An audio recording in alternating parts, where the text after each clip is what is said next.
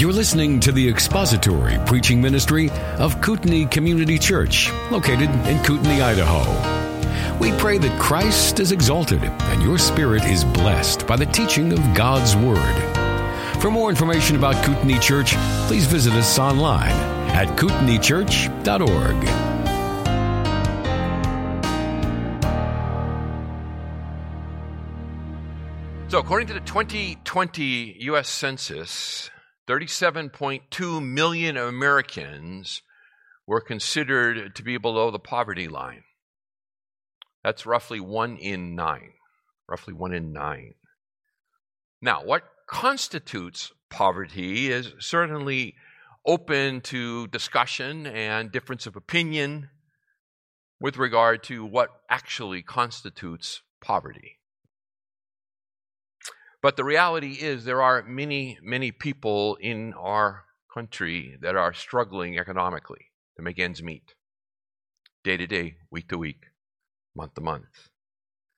And generally, the response of most people, including most who profess the name of Christ, is to let Uncle Sam take care of the problem. To let Uncle Sam take care of it. Through the various entitlement programs, various aid programs that are continuing to expand, and in the process, driving up our national debt, enslaving future generations to repay that obligation, and as the interest payments on an ever-increasing national debt continue to escalate, they consume more and more of the federal budget.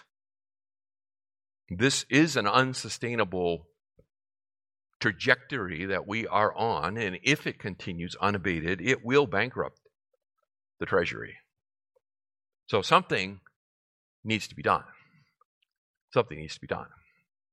Now that's out there, and I am not here to propose any kind of solutions for that. I am looking to deal with something far more localized. But how does this idea sound to you? Let's try this idea out on you. From each according to his ability, to each according to his need. That is indeed Karl Marx. That is exactly right. That is Karl Marx. And he said that he believed through a workers' revolution that the workers would then become the owners of the means of production, and that would equalize the tremendous economic disparity that he observed there in the 19th century. Well, after 90 million deaths in the 20th century that are attributable to Marxism, I think we can safely conclude that it is an abysmal failure, and in fact, one would have to be a fool to think that that's a good idea. We need to begin with a correct theology. We need to begin with a correct theology when it comes to the issues of poverty. All poverty is a result of sin. Let me repeat that for you. All poverty is a result of sin. A result of sin. Now, this is true that all poverty is a result of sin in a general sense. In other words, poverty is a result of the fall. It is a result of the fall. So, in a general sense, it's a true statement. It is also true in a specific sense. A specific sense.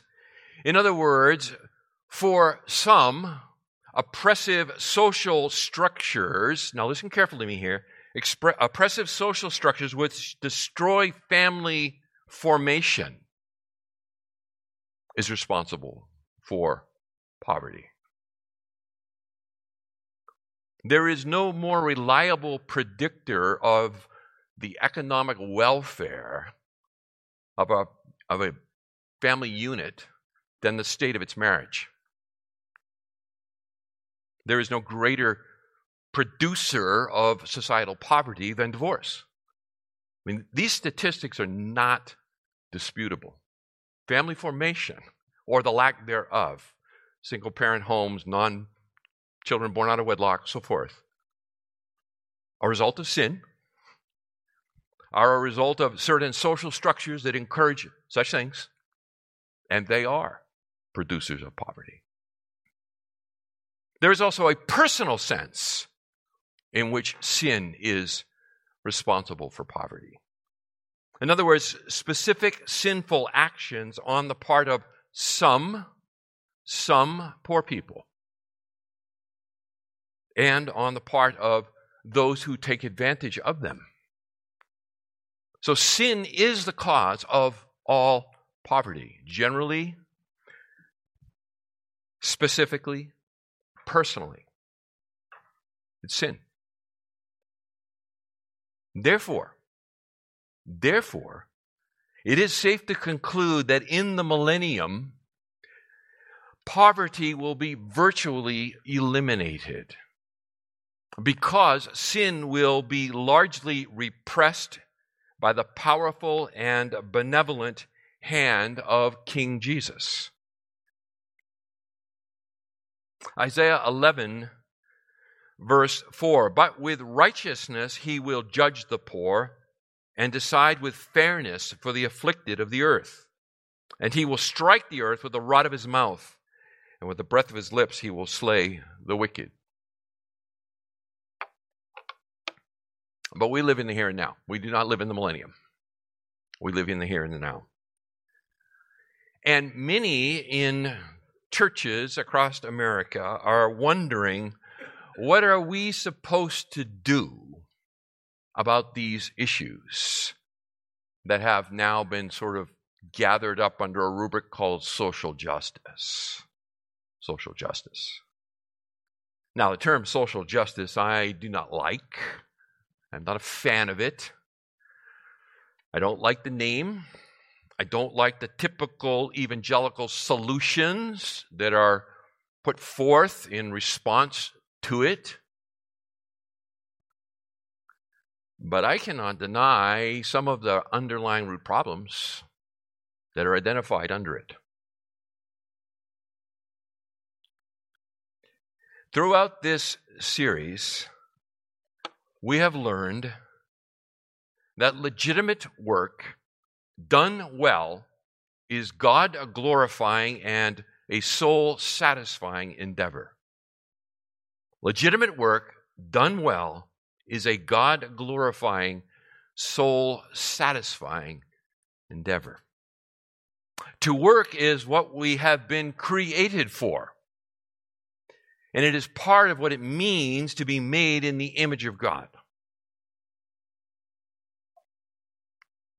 Therefore,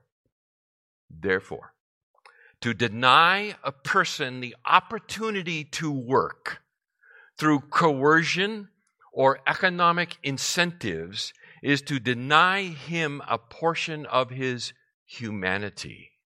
Let that thought rattle around a moment. To deny a person the opportunity to work through coercion or economic incentives, in other words, being paid not to work, is to deny him a portion of his humanity. Let me ask you a question. What would a social welfare system look like if God were to set it up in his kingdom? What would it look like? How would God provide for the poor if he were to set up the kingdom and its social welfare plans? Here's the amazing thing, is we have a pretty clear statement of an answer to that question because God did such a thing 3,500 years ago. 3,500 years ago, God set up just such a system. When God established the Mosaic covenant with his ancient people Israel, he gave them a very detailed set of laws regarding not only how they were to relate to him, but also how they were to relate to one another. The key, in my opinion, to unraveling these laws is found in Deuteronomy chapter 4 and verses 5 through 6, 7. I have 5 and 6 for you here. See, Moses says, see, I have taught you statutes and judgments, just as the Lord my God commanded me, that you should do thus in the land where you are entering to possess it. So keep and do them, for that is your wisdom and your understanding in the sight of the peoples who will hear all these statutes and say, surely this great nation is a wise and understanding people. This is the hermeneutical key to unlocking the Mosaic Code for us, is to understand that when it was given in the time and context in which it was given, it was the best possible system. The best possible system. Now, I am in no way suggesting that we establish a theocracy. Okay, so let's get that out. I am not suggesting that we try to reestablish the Mosaic system and a theocracy. A theocracy is a system of government in which God is the supreme ruler and it is mediated through the agency of men. I am not suggesting a theocracy, but rather that we take seriously Paul's statements in the New Testament by which he tells us that we can learn something from the Old Testament that is applicable to our own lives today.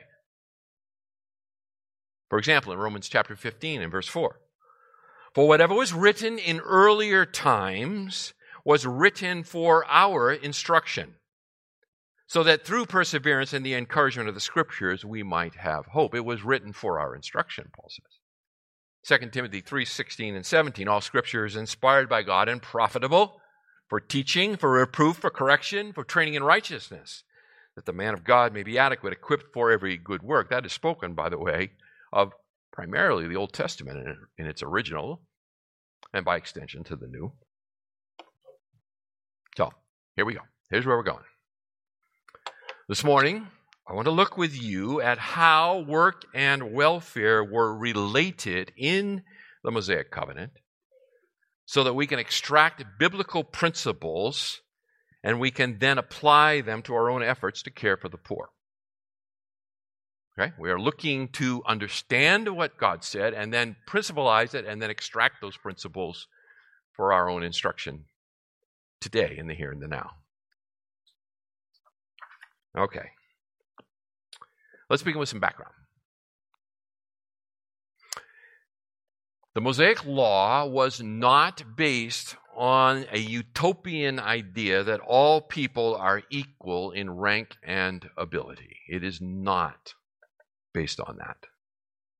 It was based on the hard reality that within a sinful race, there will always be economic disproportionality. However, the people's attitude towards that disproportionality must always be one of compassion. Turn with me to Deuteronomy chapter 15. Deuteronomy chapter 15. We are going to be spending this morning in Leviticus, Numbers, Deuteronomy, with a dip into Exodus. Deuteronomy chapter 15, and beginning in verse 7. It is our attitude towards economic disproportionality that is in view here. Deuteronomy chapter 15, beginning in verse 7. If there is a poor man with you, one of your brothers, in any of your towns in your land which the Lord your God is giving you, you shall not harden your heart, nor close your hand from your poor brother. But you shall freely open your hand to him, and shall generously lend to him, sufficient for his need in whatever he lacks. Beware that there is no base thought in your heart, saying, the 7th year, the year of remission is near, and your eye is hostile towards your poor brother, and you give him nothing. Then he may cry to the Lord against you, and it will be a sin to you, or a sin in you. You shall generously give to him, and your heart shall not be grieved when you give to him. Because for this thing the Lord your God will bless you in all your work and in all your understanding, for the poor will never cease to be in the land. Therefore I command you, saying, you shall freely open your hand to your brother, to your needy and poor in your land. always will be economic disproportionality, but compassion is to rule our hearts. Now, one of the major causes of economic disproportionality is most certainly the sinful oppression of powerful people. The sinful oppression of powerful people is one of the major causes of economic disproportionality, both then and now. Proverbs chapter 13, verse 23, the fallow ground of the poor would yield much food, but it is swept away through injustice. It is swept away through injustice. Accordingly, God severely judged his people for this crime. Isaiah chapter 3. Yeah, we'll find our way there too.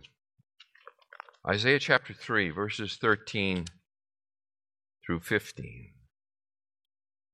Hear the words of the prophet. Isaiah chapter 3, verses 13 to 15. The Lord arises to contend and stands to judge the people. The Lord enters into judgment with the elders and princes of his people. It is you who have devoured the vineyard. The plunder of the poor is in your houses. What do you mean by crushing my people and grinding the face of the poor? Declares the Lord God of hosts. What do you mean by doing these things? Flip over to Amos chapter 8. Amos chapter 8, beginning in verse 4. Daniel, Hosea, Joel, Amos, Obadiah. Yes, that is how I got through my ordination exam, was singing the song of the Bible. It was a long time ago, and I've never forgot it. Amos chapter 8, beginning in verse 4. Hear this, you who trample the needy, who do away with the humble of the land, saying, when will the new moon be over, so that we may sell grain, and the Sabbath, that we may open the wheat market, to make the bushel smaller, the shekel bigger, in other words, raise prices, and to cheat with dishonest scales, so as to buy the helpless for money and the needy for a pair of sandals, that we may sell the refuse of the wheat. The Lord has sworn by the pride of Jacob, indeed, I will never forget any of their deeds. Because of this, will not the land quake, and everyone who dwells in it mourn? Indeed, all of it will rise up like the Nile, and it will be tossed about and subside like the Nile of Egypt. It will come about in that day, declares the Lord God, that I will make the sun go down at noon, and make the earth dark in broad daylight. Then I will turn your festivals into mourning, and all your songs into lamentation. And I will bring sackcloth on everyone's loins and baldness on every head. And I will make it like a time of mourning for an only son, and the end of it will be like a bitter day. Behold, days are coming, declares the Lord, when I will send a famine on the land, not a famine for bread or a thirst for water, but rather for hearing the words of the Lord. People will stagger from sea to sea, and from the north even to the east. They will go to and fro to seek the word of the Lord, but they will not find it. In that day, the beautiful virgins and the young men will faint from thirst. As for those who swear by the guilt of Samaria, who say, as your God lives, O Dan, and as by the way of Beersheba lives, they will fall and not rise again. The judgment coming to ancient Israel because of their hard-heartedness towards the poor among them. Now, economic disproportionality is certainly a result of oppressive people and structures. But economic disproportionality is also the result of a good thing. It is also the result of a good thing. Human freedom. Human freedom. If people are going to enjoy a measure of personal freedom, and associated responsibility in economic affairs, then because of widely varying degrees of ability and temperament, some will gain while others will lose. Say it to you again. If we're going to enjoy a measure of personal freedom and associated responsibilities in economic affairs, then because of widely varying degrees of ability and temperament, some will gain while others will lose. Let me share with you a quote from perhaps my all-time favorite book by Alva J. McLean, entitled The Greatness of the Kingdom. He writes, "Historically, no perfect way has ever been found to reconcile personal liberty with complete economic equality. The reason being that the root of the problem is in the nature of man himself, and consequently, individual action is never wholly predictable. Economic disproportionality is a result of human freedom, varying levels of abilities and temperaments." Now, when Israel entered the land of Canaan, a land flowing with milk and honey, in other words, very prosperous, it was under the following terms and conditions. First, God owned the land. Leviticus 25. God owned the land. Leviticus 25 and verse 23.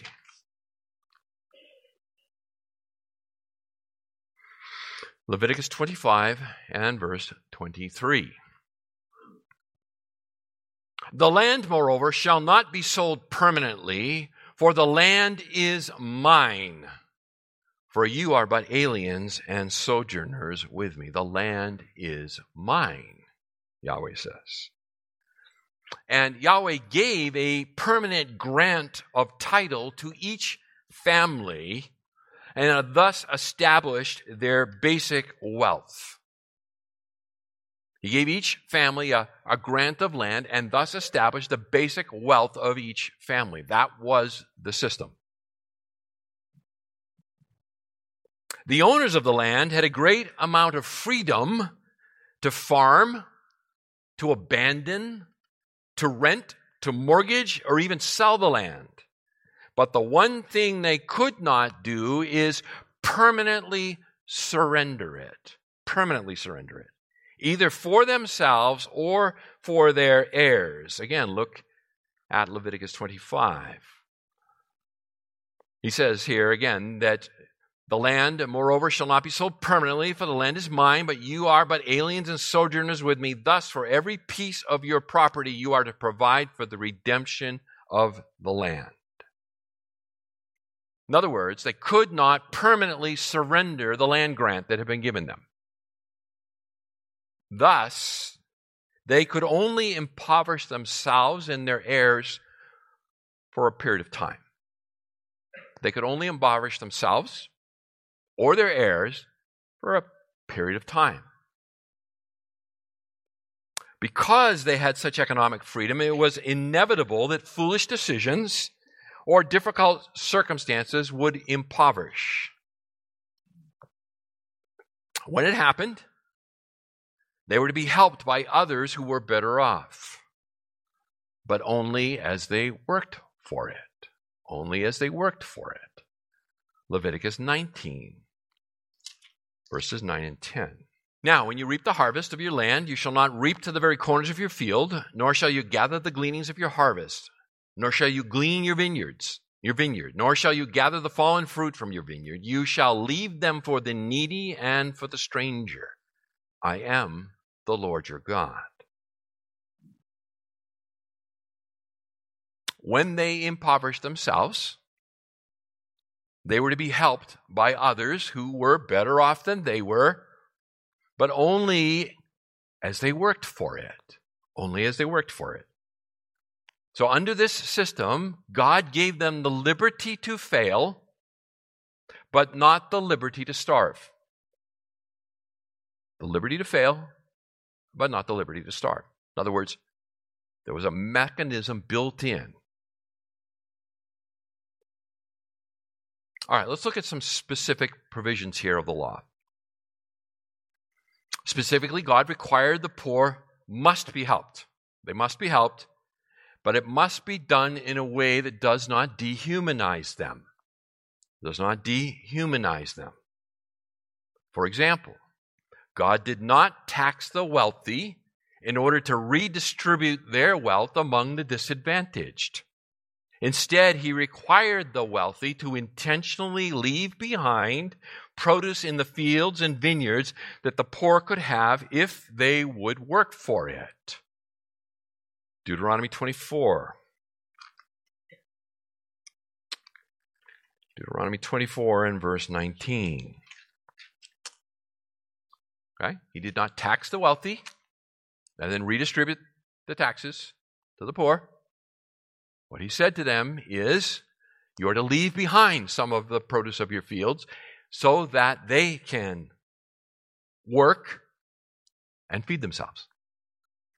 Deuteronomy 24, beginning in verse 19. When you reap your harvest in your field and have forgotten a sheaf in the field, you shall not go back to get it. It shall be for the alien, for the orphan, for the widow, in order that the Lord your God may bless you in all the work of your hands. When you beat your olive tree, you shall not go over the boughs again. It shall be for the alien, for the orphan, and for the widow.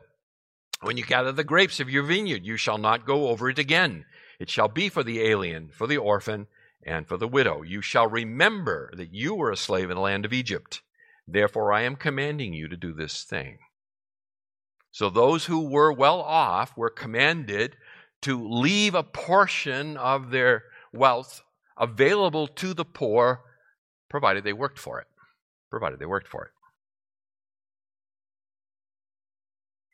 Further, God provided a means for the poor to obtain help by borrowing interest-free.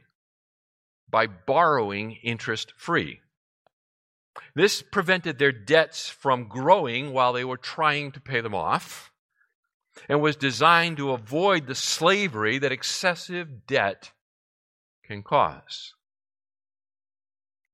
Leviticus 25. Leviticus 25, verses 35 to 38.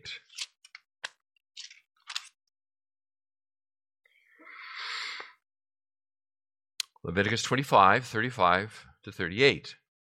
Now, in case a countryman of yours becomes poor and his means with regard to you falter, then you are to sustain him like a stranger or a sojourner, that he may live with you.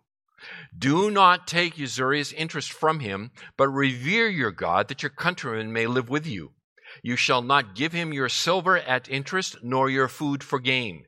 I am the Lord your God, who brought you out of the land of Egypt, to give you the land of Canaan, and to be your God.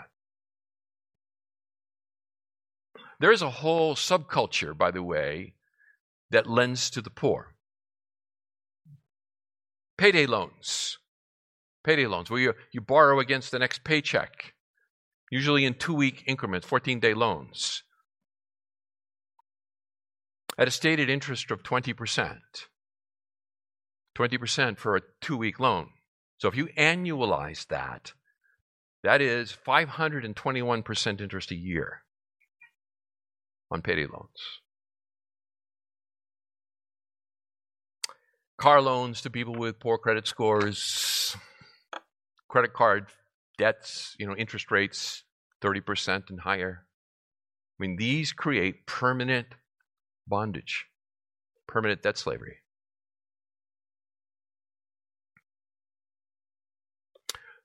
Beyond that, God ensured the poor received a bonus every 7 years when the fields were rested. And then they had access to whatever sprung up naturally. So, Exodus 23, 10 and 11. Exodus 23, 10 and 11. You shall sow your land for 6 years and gather in its field. But on the 7th year you shall let it rest and lie fallow, so that the needy of your people may eat, and whatever they leave, the beasts of the field may eat. You are to do the same with your vineyard and your olive grove. Every 7th year, let the land rest, and it is freely available to those who need to eat. Again, don't harvest it. Set it aside in a warehouse for them to come and get it. Let them work. Let them work. Furthermore, God determined that debt was to be released. Now, there is some difference of opinion here, but I'm going to give you my understanding of this, and that is that there was a grace period on the payments every 7 years. In other words, your annual payments in the 7th year, there was a payment moratorium. You didn't have to make payments for a year. We see that in Deuteronomy 15, verses 1 through 3. Now, there are some, I'll just acknowledge this, there are some, and I think MacArthur is one of them, and maybe he's right and I'm wrong, and maybe not. According to his study Bible, I believe he says that the debts are completely forgiven every 7 years, but I don't think so. I think what he's talking about here is a payment moratorium. But here it is, 15, 1 to 3. At the end of every 7 years, you shall grant a remission of debts. This is the manner of remission. Every creditor shall release what he has loaned to his neighbor. He shall not extract it of his neighbor and his brother, because the Lord's remission has been proclaimed. From a foreigner you may extract it, but your hand shall release whatever of yours is with your brother. So, I think it's a moratorium on payments every 7 years. Why? It allows people to catch up. It allows them to catch up. Now, the debt relief wasn't available to the foreigners living among them, and the reason it was not available to them was because they didn't have to let their land lay fallow for every 7th year. So if you had to leave your land fallow, your debts were held in suspension during that fallow year.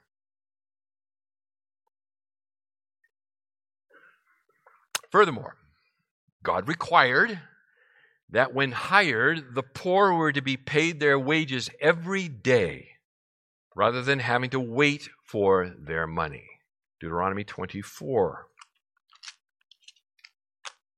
14 and 15. 24, 14 and 15. You shall not oppress a hired servant who is poor and needy, whether he is one of your countrymen or one of your aliens who is in your land, in your towns. You shall give him his wages on his day before the sun sets, for he is poor and sets his heart on it, so that he will not cry against you to the Lord, and it becomes sin in you. The poor would be paid their wages every day at the end of the day.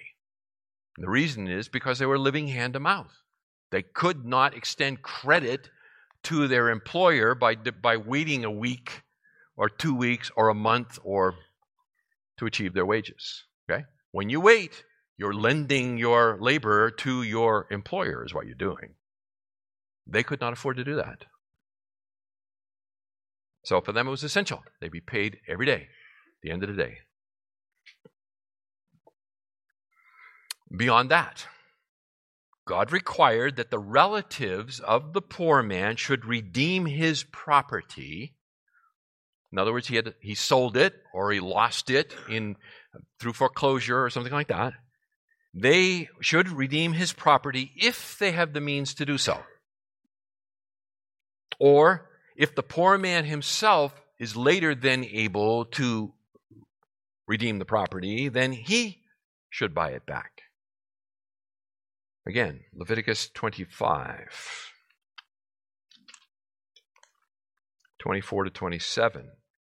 Thus, for every piece of your property, you are to provide for the redemption of the land. If a fellow countryman of yours becomes so poor he has to sell part of his property, then his nearest kinsman is to come and buy back what his relative has sold. Buy it back and give it to him. Or in case a man has no kinsman, but so recovers his means as to find sufficient for its redemption, then he shall calculate the years since its sale and refund the balance to the man to whom he sold it, and so return to his property. But if he has not found sufficient means to get it back for himself, then what he has sold shall remain in the hands of its purchaser until the year of Jubilee. But at the Jubilee it shall revert, that he may return to his property. In other words, when it was time to buy it back, because God owns the land, he has granted you a right of use in perpetuity, you can't sell it. What you sell are its harvests. X number of harvests. That's the calculation that determines the price. That's what's sold. So if you have opportunity to buy it back, or your close relative buys it back for you, then they just calculate the number of years that in the price, and that's what it's bought back for. Okay? Now, the closer the relationship, the greater the moral duty to act as a redeemer. The closer the relationship, the greater the moral duty to act as the redeemer. Leviticus 25, verses 48 and 49. Then he shall have redemption right after he has been sold. One of his brothers may redeem it, or redeem him. This is talking about the sale, actually, of your own labor into slavery to extinguish a debt, or to put food on your table. Or his uncle's son may redeem him. Or one of his blood relatives from his family may redeem him, or if he prospers, he may redeem himself. So you understand, it starts with your closest relatives. They have the most pressing responsibility to redeem this person or land that's been sold, and then it begins to move out through the family tree. Paul, 1 Timothy chapter 5. He who doesn't provide for his own is worse than infidels, unbelievers. Yes, the closer you are in relation to those in need, the greater your responsibilities to provide. Okay? That's the heart of the law.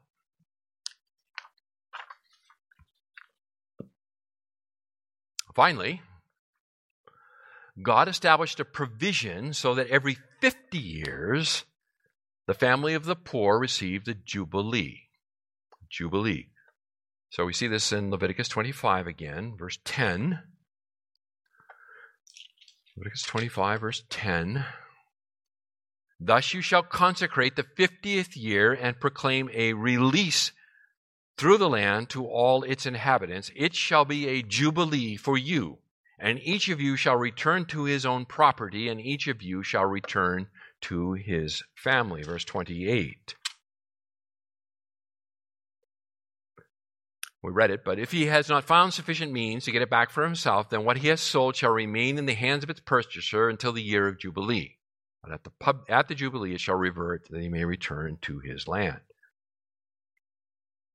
So, you counted up seven sevens of years, so 49 years, and then the 50th year was the year of Jubilee. In the year of Jubilee, the slaves were set free, the debts were forgiven, the lands were returned to their original owners.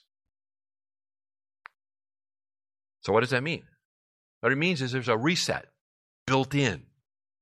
Can you impoverish yourself through your own stupidity or unfortunate circumstances? Yes, you can. Can you impoverish your children through your stupidity or your unfortunate circumstances? Yes, you can. Can you generationally impoverish yourself? No, you cannot. Because every 50 years there's a reset, and it all starts again. It all starts again. Now, of course, they could quickly lose it again, couldn't they? They could quickly lose it all over again through bad decisions or unfortunate circumstances. But, and again to quote from Mr. McLean, the law of the Jubilee year only guaranteed a fresh start for the individual, not economic security irrespective of human folly. The law of the Jubilee only guaranteed a fresh start for the individual, not economic security irrespective of human folly. So, in the law, what do we see? We see the heart of the law is compassion. Love the Lord your God with all your heart, soul, mind, and strength, and your neighbor as yourself. This fulfills the law and the prophets. It is a heart of compassion. A heart of compassion towards the poor recognizes their fundamental humanity is expressed through the opportunity for work. To deny them that opportunity to work is to deny them something fundamental to being human. Therefore, it is not compassion to merely provide to somebody without any commensurate work being employed by them on the backside of it or in exchange for it. It creates all kinds of dependencies that are very destructive. God built this in with a system. Those that were close at hand would step in and support. The system itself had built-in safety valves. Every 7 years, there was a payment moratorium. Every 7 years, the land rested, and the poor had a right to harvest it for free. All right, harvest it for free. Every 50th year, there was a national bankruptcy, if you'd like. And everything was reset and started again. This was the heart of God.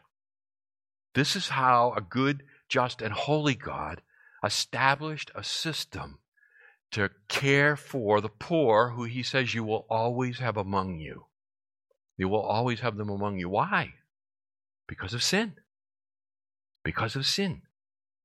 And the reality that there is a disproportionality in God's creation, in his providence. Some are more energetic. Some are more talented. Some are more successful. And that's the way it is in this world. So, we're coming back to this next week. Okay, we've got a lot more I want to say on this. But we are out of time. So here's what we're going to do. Next week, we'll come back and we'll pick this up. What I'll do next week is principalize the lessons we've learned, develop principles, and then suggest some possible applications. Okay? So that's my plan. Thank you for listening to the latest podcast from Kootenai Church. If you'd like to learn more about Kootenai Church or to donate to our church ministry, you can do so online by visiting kootenaichurch.org. We hope you enjoyed this podcast and pray you'll join us again next time. Once again, thank you for listening.